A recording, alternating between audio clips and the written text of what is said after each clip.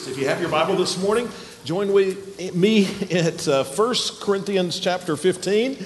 And if you're using one of the Bibles in the chair in front of you, it's page 1020. And when we celebrate Easter, we usually focus on one of 2 days. Either we focus on Good Friday, the day that Jesus was crucified, or we focus on Easter Sunday, the day that Jesus rose from the grave. And both of those are great days to focus on as we come together to celebrate Easter. But I think sometimes we ought to talk about the Saturday in between. That Saturday in between was a very important day. It was a difficult day. There was a great deal of discouragement. There would have been a great deal of doubt on that day. The disciples and the followers of Christ, men and women, had given their hearts and souls to Jesus Christ over the last 3 years. They had hitched their wagon to His. They were planning on riding that train into the glory land. They were so excited about their attachment to Christ, but then all of a sudden, everything changed that week. It was Thursday night. Jesus was arrested. He was accused, he was tried, convicted, sentenced. He was executed and buried inside of 24 hours. And now on Saturday morning, they're asking some really difficult questions. Is God real? All of these things we've heard in recent years. Is any of this true? Can God be relied upon? Is there a plan for me? Is there hope after death? On Saturday morning, the disciples and the followers of Christ must have felt like everything was falling apart. Now, here's why Saturday is important to us. I think for many of us, we live on that Saturday.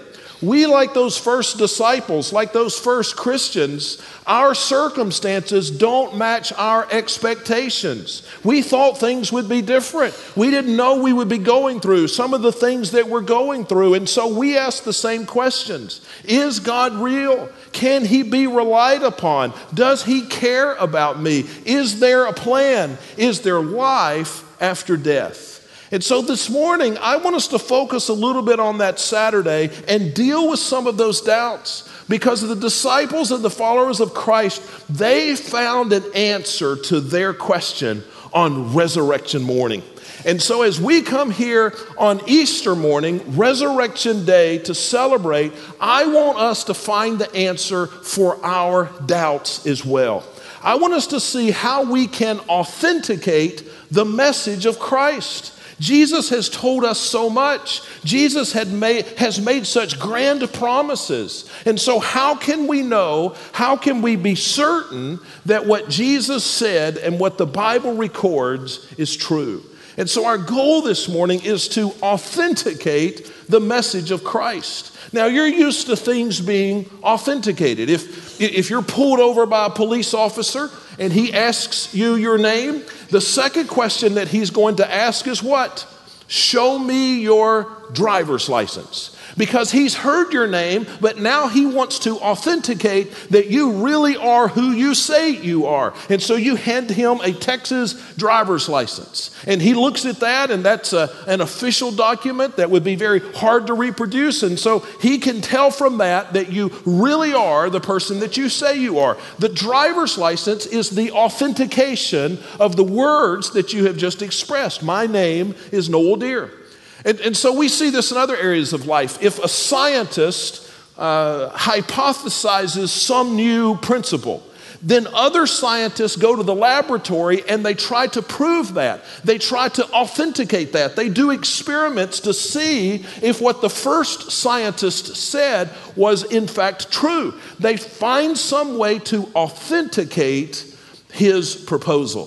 So Jesus has said some extraordinary things. How can we authenticate? How can we know that what Jesus said is true and reliable? Well, there are a lot of different ways that we could test that. Scholars would propose all kinds of critical analyses that we could do, how we could test the historicity of all of the Christian documents, and all of those things are good and valuable. But there's one simple test.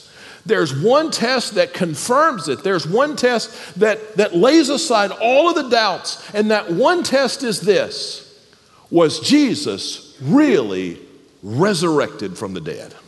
You see, if Jesus is resurrected, then that casts aside all of our doubts. If Jesus really did come back alive by his own power 3 days after being dead, if that really did happen, you see, then that answers a bunch of other questions. It tells us if God is real. Yes, he's real. It tells us if God has a plan. Yes, he has a plan. It tells us if there's life after death. Yes, there's life after death. If we could somehow be certain of the resurrection, then that would confirm, that would prove that everything else Jesus said was true.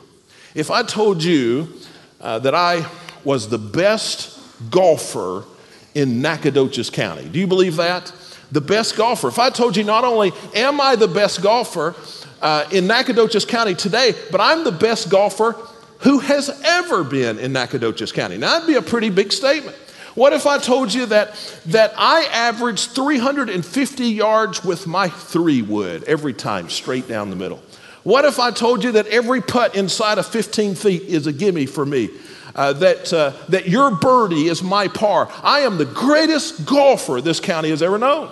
Now, those are some pretty bold assertions, and you likely wouldn't believe them, and you would be right not to believe them, but you wouldn't believe that. If I told you that, you wouldn't believe that unless next week, when the Masters are on television, you turn over as they're announcing the winner of the Masters. Some guy that people are saying that they've never heard of before has just won the Masters by 18 strokes. And you turn your television on, and there I am putting on my green jacket.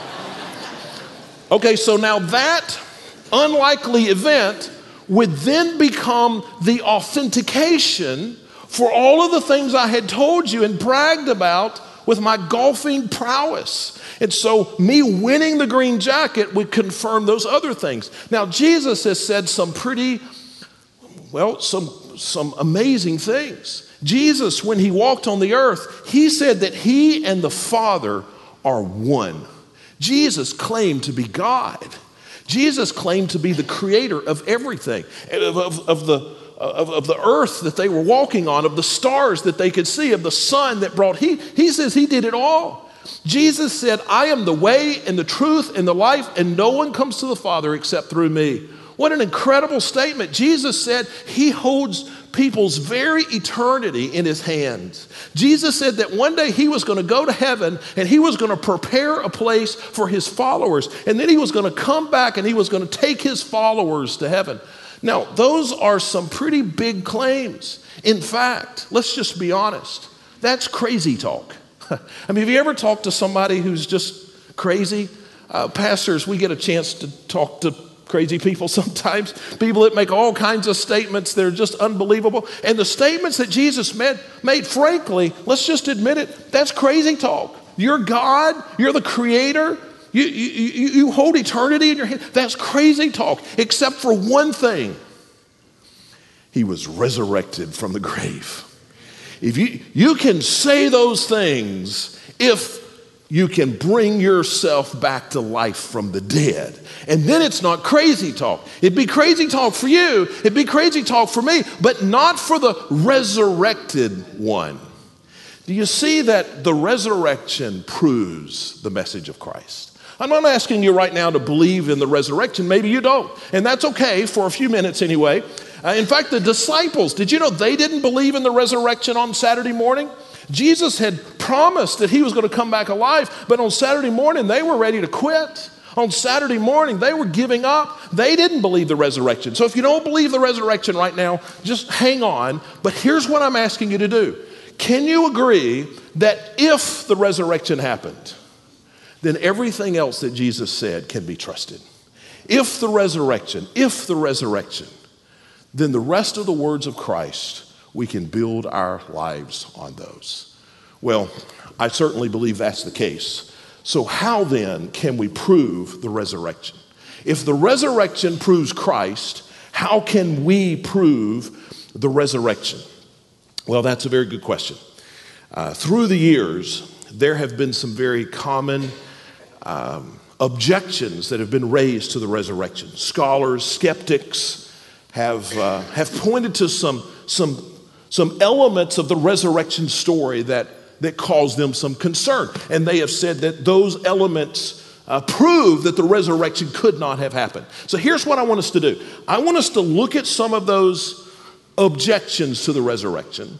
I want us to look at Scripture, and then I want us to see if we can find some evidences that would convince us of the resurrection. It's the Holy Spirit who is the convincer of our hearts and minds. But the Holy Spirit uses evidences. And I want us to see if we can identify some evidences that would be sufficient to prove to us that the resurrection happened. In fact, in Acts chapter 1, verse 3, the Bible says, after Jesus had suffered, he also presented himself alive. So after he died, he presented himself alive to them by many convincing proofs. So Jesus' resurrection, he presented it as a proof by many convincing proofs, appearing to them over a period of 40 days, speaking to them about the kingdom of God. I want to show you some proofs, some evidences this morning. But we're going to start in 1 Corinthians chapter 15. One of the things that we do from time to time is, as a church, we just stand when we read God's word to show special reference to the fact that this is the word of God written for us, true and reliable. So I want to ask you, if you will, to stand with me, and let's just read, beginning in verse 3, 1 Corinthians 15. So the writer, the Apostle Paul, says, "For I passed on to you as most important what I also received." And so Paul says, this is the most important thing I can say. What is he going to say? That Christ died for our sins according to the Scriptures, that he was buried, and that he was raised on the third day according to the Scriptures, and that he appeared to Cephas, that's Peter, another word for Peter, and then to the 12 disciples, and then he appeared to over 500 brothers and sisters at one time. Most of them are still alive today, though some have fallen asleep or died. And then he appeared to James, and then to all the apostles, and last of all, as to one born at the wrong time, he also appeared to me. Jesus, he says, has risen. Please be seated. So what are some objections that people have had to this resurrection story? Well, it seems to be that skeptics come up with the same 3 or 4 objections every time they do this, every time they present their case. And these objections have been soundly refuted, but they continue to be rehashed because the skeptics have got to say something, and this is really all they have to say. But let me give you their main objections. And I read these again this week in Scientific American, which is a magazine, a scientific magazine that you can subscribe to. And so in the last year, there was an article by Michael Shermer, who is a skeptic and a journalist and a writer. And so he identified in his article the 3 reasons we cannot believe the resurrection is true. And I share this with you because he does a pretty good job of presenting the worn out objections to the resurrection argument. And I want you to know, in all fairness, I want you to know what they are. So objection number 1, Michael Shermer suggests that the witnesses to the resurrection may have lied about it. And so when Paul and Peter, when all these people, hundreds of people in fact, when they say they saw the risen Savior, maybe they were just lying. Maybe they just made it up out of whole cloth. So that's objection number 1. That would be his refutation to the resurrection story. The guys were just lying. Objection number 2, the witnesses may not have seen what they thought they saw. In other words, they may have hallucinated this resurrection. Maybe it was a medical problem. Maybe it was some psychological problem, and these hundreds of people just hallucinated these things. So that's possibility number 2. Possibility number 3 is that the resurrection story could just be legend. It could just be a myth that was concocted centuries after the life and death of Jesus Christ and sort of reassigned back to the words of of the disciples and the apostles. And so those are the main objections. So what I want to do is I want to show you from Scripture 3 evidences that I think are convincing that will show us how we can put our trust in the resurrection and at the same time will refute Schirmer's opposition to the resurrection. So now here's where we're going to start. And it's important that we know the starting place. We're going to assume that Jesus was a real person and he lived and died in the first century. Now, Michael Schumer says in his article that he believes that. He says in his article that most atheists and agnostics and scholars believe that. In fact, the life and death of Jesus in the first century is one of the most well-established ancient historical facts that there is. So no serious person, academic person, whether they are sacred or secular, disagrees with this affirmation that Jesus lived and died in the first century. Now, the rub comes when we talk about the resurrection. And so all historians would agree he lived and he died, but they would not agree that he rose from the dead. So we're going to start with the assumption that he did live, he did die in the first century. There's so much evidence of that, it's clear. And we're going to see if we can prove that we can give evidences that after he lived and died, he came back to life. So evidence number 1 is this: the empty tomb. The first piece of evidence that we would present in a court of law would be the empty tomb. And so I go back to 1 Corinthians 15. Verse 3 says, "For I passed on to you as most important what I also received, that Christ died for our sins according to the Scripture, that he was buried, and that he raised on the third day according to Scriptures." And so Jesus died on the cross, he was buried, and on the third day he came alive and he left the tomb, and the tomb was empty. And so the empty tomb stands as an evidence that something has happened. Jesus is not still dead because the tomb is empty.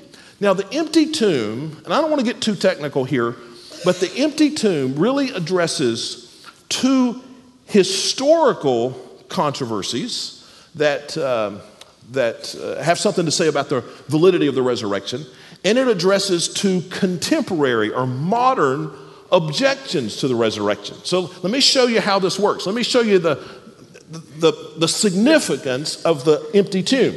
And so historical controversy number 1 is that the resurrection was the very heart of the Christian message in the first century.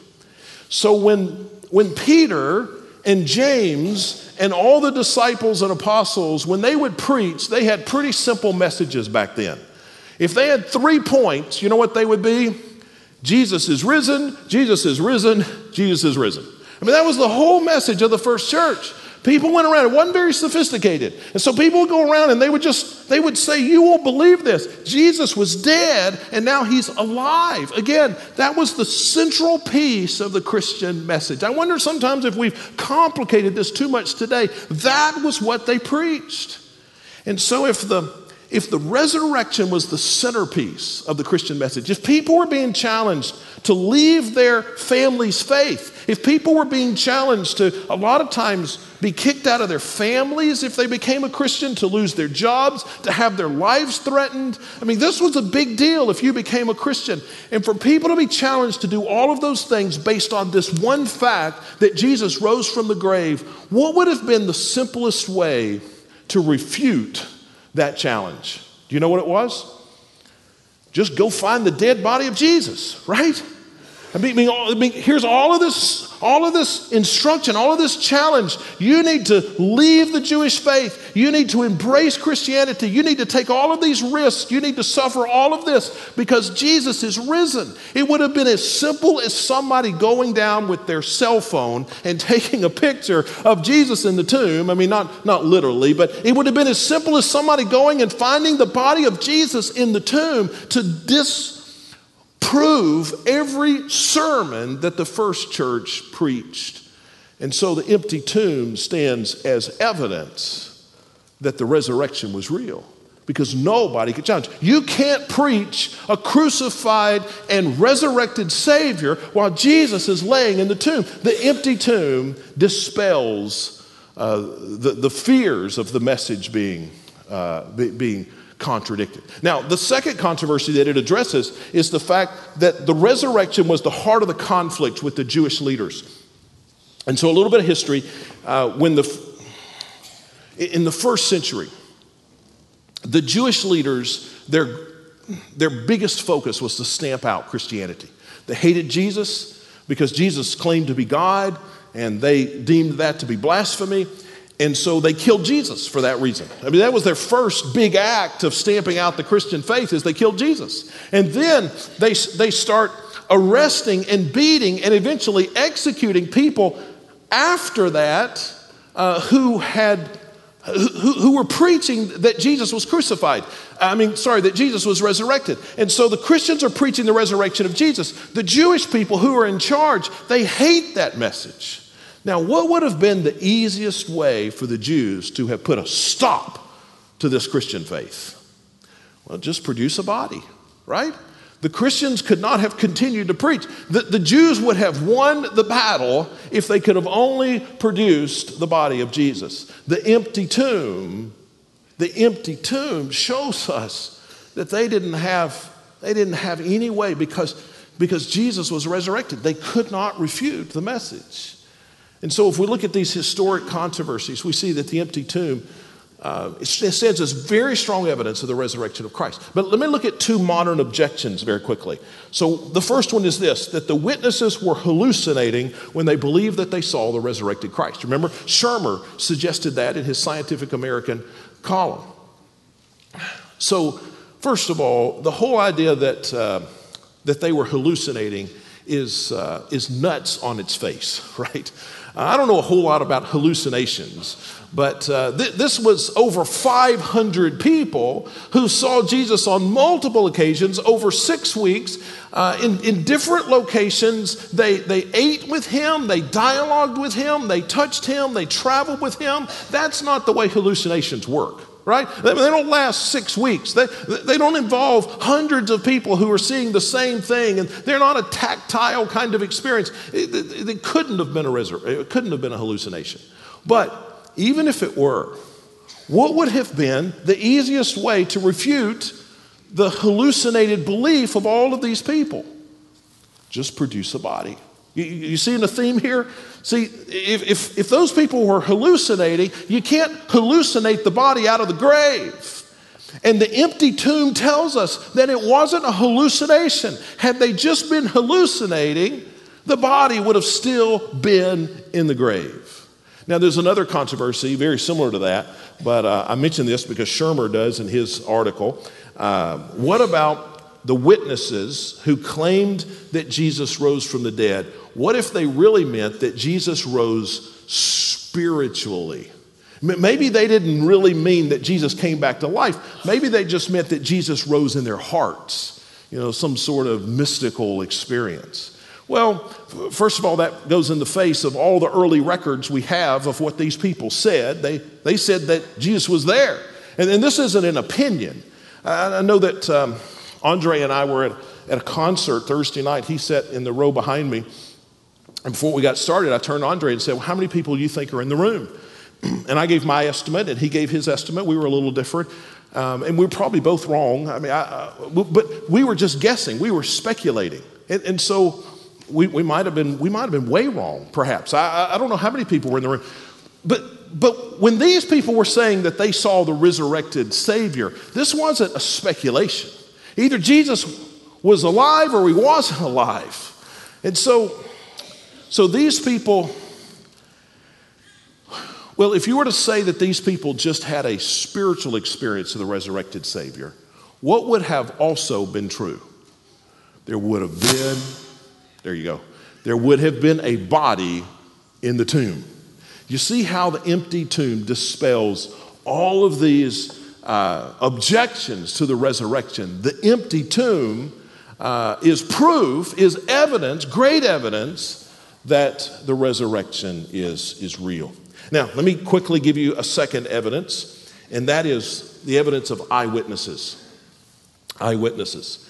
Our whole system in America of jurisprudence, how we determine if somebody is guilty or innocent, how we determine if something is true or false, is this, that if there are two witnesses, and those two witnesses say the same thing, that they saw the same thing. I saw Rick Scarborough hold up a convenience store, okay?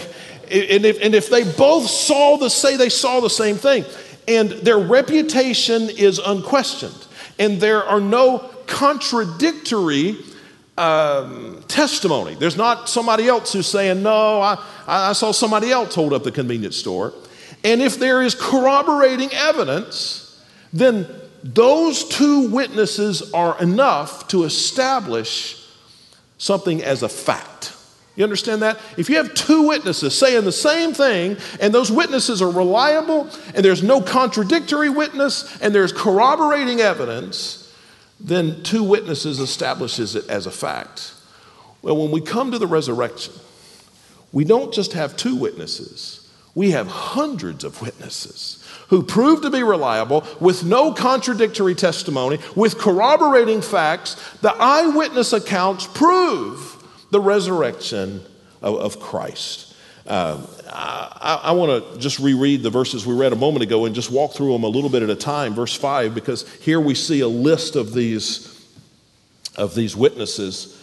Verse 5 says, and he appeared to Cephas, that is to Peter, and then to the 12. So he appears first to the people who knew him best. So there's no question about whether it was really Jesus or it was some other guy.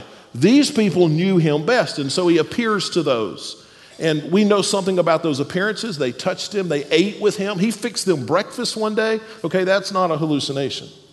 And then it goes on, verse 6. Then he appeared to over 500 brothers and sisters at one time. Most of them were still alive, but some had fallen asleep. Now, why would he even say that most of them were still alive? What Paul, the writer here, is suggesting to the Corinthians, those are the recipients of this, is if you don't believe me, you just go ask these guys. Because they're still around, and they'll tell you they saw with their own eyes, they heard with their own ears, Jesus, the resurrected Christ. And so he says, these witnesses, you can still go and question them. And then he says, this is amazing to me, verse 7. Then he appeared to James and then to the other apostles. Do you know who James is? James was Jesus's brother, half-brother technically. James's mother was Mary, or his father was Joseph. Now, what did James, the brother of Jesus, think of Jesus before the resurrection? Do you know? He thought Jesus was a fraud. He didn't follow Jesus. He rejected Jesus. He didn't believe that Jesus was the Messiah. He thought when Jesus said he was a creator of the world that Jesus was just crazy. He thought his brother was nuts. But something happened. And if you look later in the book of Acts, the story of the first church, you see that now James is one of the boldest proclaimers of Jesus as the Messiah, one of the strongest leaders the church has. What happened between James thinking Jesus is nuts and James thinking Jesus is the Messiah? You know what happened? The resurrection. What would it take? I mean, I think this is such strong evidence. Raise your hand if you have a brother. All right? A lot of you? Okay, now be honest, unless your brother's sitting next to you. What would it take for you to be convinced that your brother was the Messiah? What would he have to do to convince you that he was the Messiah? And you know, Jesus had been the goody two-shoes in the family for a long time. Can you imagine what kind of sibling rivalry there would be if your brother were Jesus? Never gets in trouble, never. What would it take for your brother to convince you he were the Messiah? Well, I tell you what it took James. He saw Jesus come back alive. I don't know that you could have much stronger evidence than that. And then you take the Apostle Paul, look at the next verse, verse 8. Last of all, as to one born at the wrong time, he also appeared to me, to Apostle Paul. It was sometime later. That's the reference there, born at the wrong time. These eyewitnesses, and Paul's a good example. When they saw the resurrected Savior, they abandoned their lifestyle. They changed everything. They dropped it all. They risked everything to follow him. It was such an amazing thing to see somebody who had come back to life. And so the Apostle Paul, let's just use him as a good example. Well, let's start with Peter, Cephas. Cephas allowed himself to be crucified upside down. He hung and bled to death and died on the cross. You know why? Because he said that Christ had been resurrected, and they told him to take it back, and he said no. And they said, we're going to crucify you. And he said, if I have to take it back, I can't. I saw it. Crucify me then. You think he really saw that? So the Apostle Paul, he was a respected Jewish religious leader. He had a great career. He had a lot of authority. He was set for life. He abandoned all of that and lived a hard life and a lonely life and a painful life. And why did he abandon it? Because he said he saw the resurrected Savior. 2 Corinthians chapter 11. I'm not going to read through the verses. I'm running out of time, but it's just a long list of how many times Paul was beaten and how many times Paul was almost killed, all because Paul was saying that he saw the resurrected Savior. Now, somebody might say, well, what if those people were lying? What if the followers of Christ who claimed that Jesus rose from the grave, what if they were lying? Well, all evidences are that they were not. You don't give up everything so that you can tell a lie. You don't give up your life. You don't, at the pain of death, continue to lie. These people, they said it and they stood behind what they said. Now you might say, well, Pastor, I think people lie. I think people die for lies all the time. Somebody will come up to me after church, and you won't do this now because I'm addressing it, but somebody would have said this, Pastor, what about the Muslims? And there are many Muslims who will strap on a suicide vest, and they will forfeit their lives for some crazy hope of virgins in paradise or something like that. Those people are giving up their lives for a lie. Well, yes. But they're not giving up their lives for their own lie. See, people die for lies all the time, but they don't die for lies that they know are lies. Those people strapping on the suicide vest, they firmly believe that is the truth. These men and women, they weren't dying for something they believed. They weren't dying for something that they had been taught. They died for something they said they saw with their own eyes. They knew if this was a lie or not. And people don't die if they know it is a lie. Somebody might say, well, perhaps this is just a legend that these people said what they said and saw what they saw. Well, in academic circles, historians, sociologists, anthropologists have determined how things become mythologized. And without going into a lot of detail, whether they're sacred or secular, they have determined that this cannot be a mythology. This cannot be a story that was imposed back into history. The reason is because the claims were made too early. The literature was written too quickly, and the number of sources is too great. We have sources that go back almost to the time when it happened. This isn't something that was created 100 years later or 300 years later. This is something we know was said. You can choose to believe that all of those people were lying, but there's no question that hundreds of people at least said with their mouth that they had seen with their eyes the resurrected Christ. No question at all.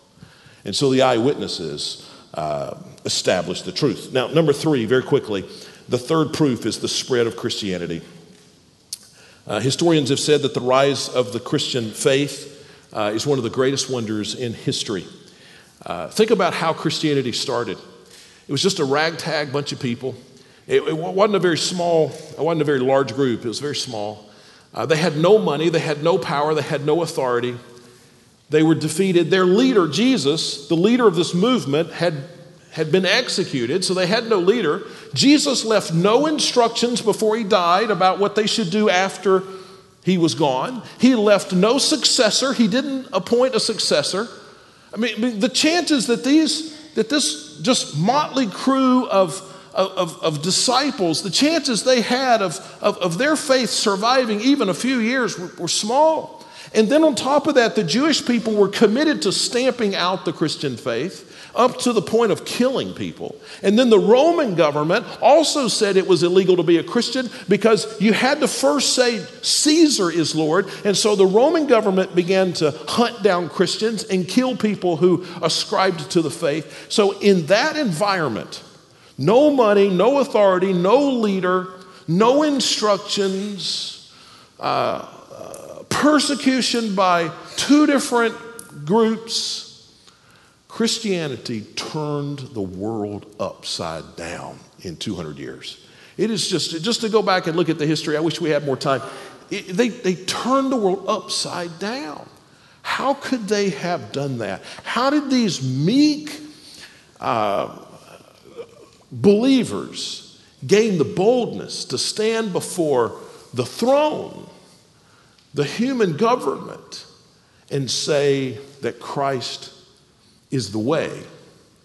Well, it's because they saw something that was amazing, that Jesus rose from the dead.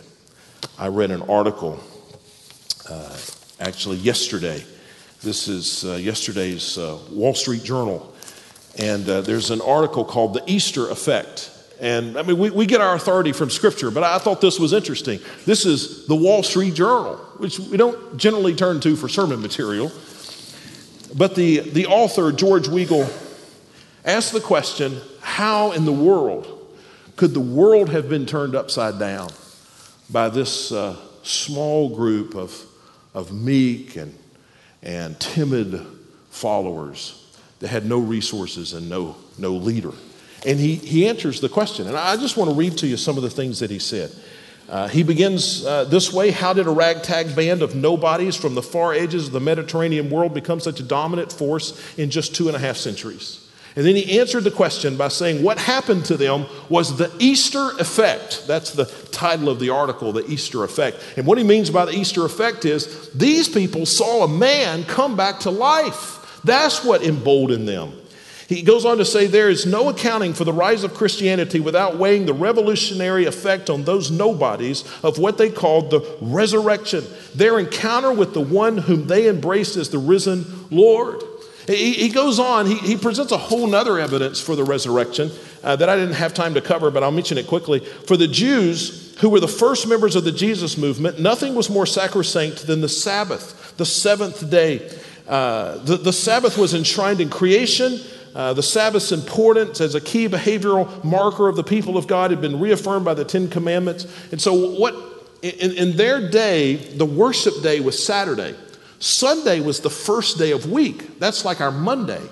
And so I won't read all this to you, but the Christians actually, they were so amazed at the resurrection that they changed their worship day to to Sunday, which was their Monday. That's why we worship on Sunday to this day. And they went against their whole culture in doing that. And then he closes by saying this: without the Easter effect, without these people witnessing the resurrection, there is really no way to explain the rise of Christianity in the West. You see, just the rise of Christianity is evidence of the resurrection of Jesus Christ. And so let me wrap up by saying this. There is great evidence that the resurrection happened. And if the resurrection is true, then these three things are true. Number one, Christianity is the true religion. Every other religion, and there are many religions in this world, every other religion is based on a philosophy or based on some subjective experience or based on a hope or a wish. But Christianity is unique because our faith is based on an event that happened, that can be verified, that can be authenticated. Christianity is the true religion. The second thing we know is that there is hope for life after death. We read a few verses in 1 Corinthians 15. If we had time, we'd read the rest of the chapter, which tells us that the point of the resurrection is so that we can have eternal life. Life is not over at the end of this life. It is only the beginning. Life goes on. And the resurrection of Christ tells us that.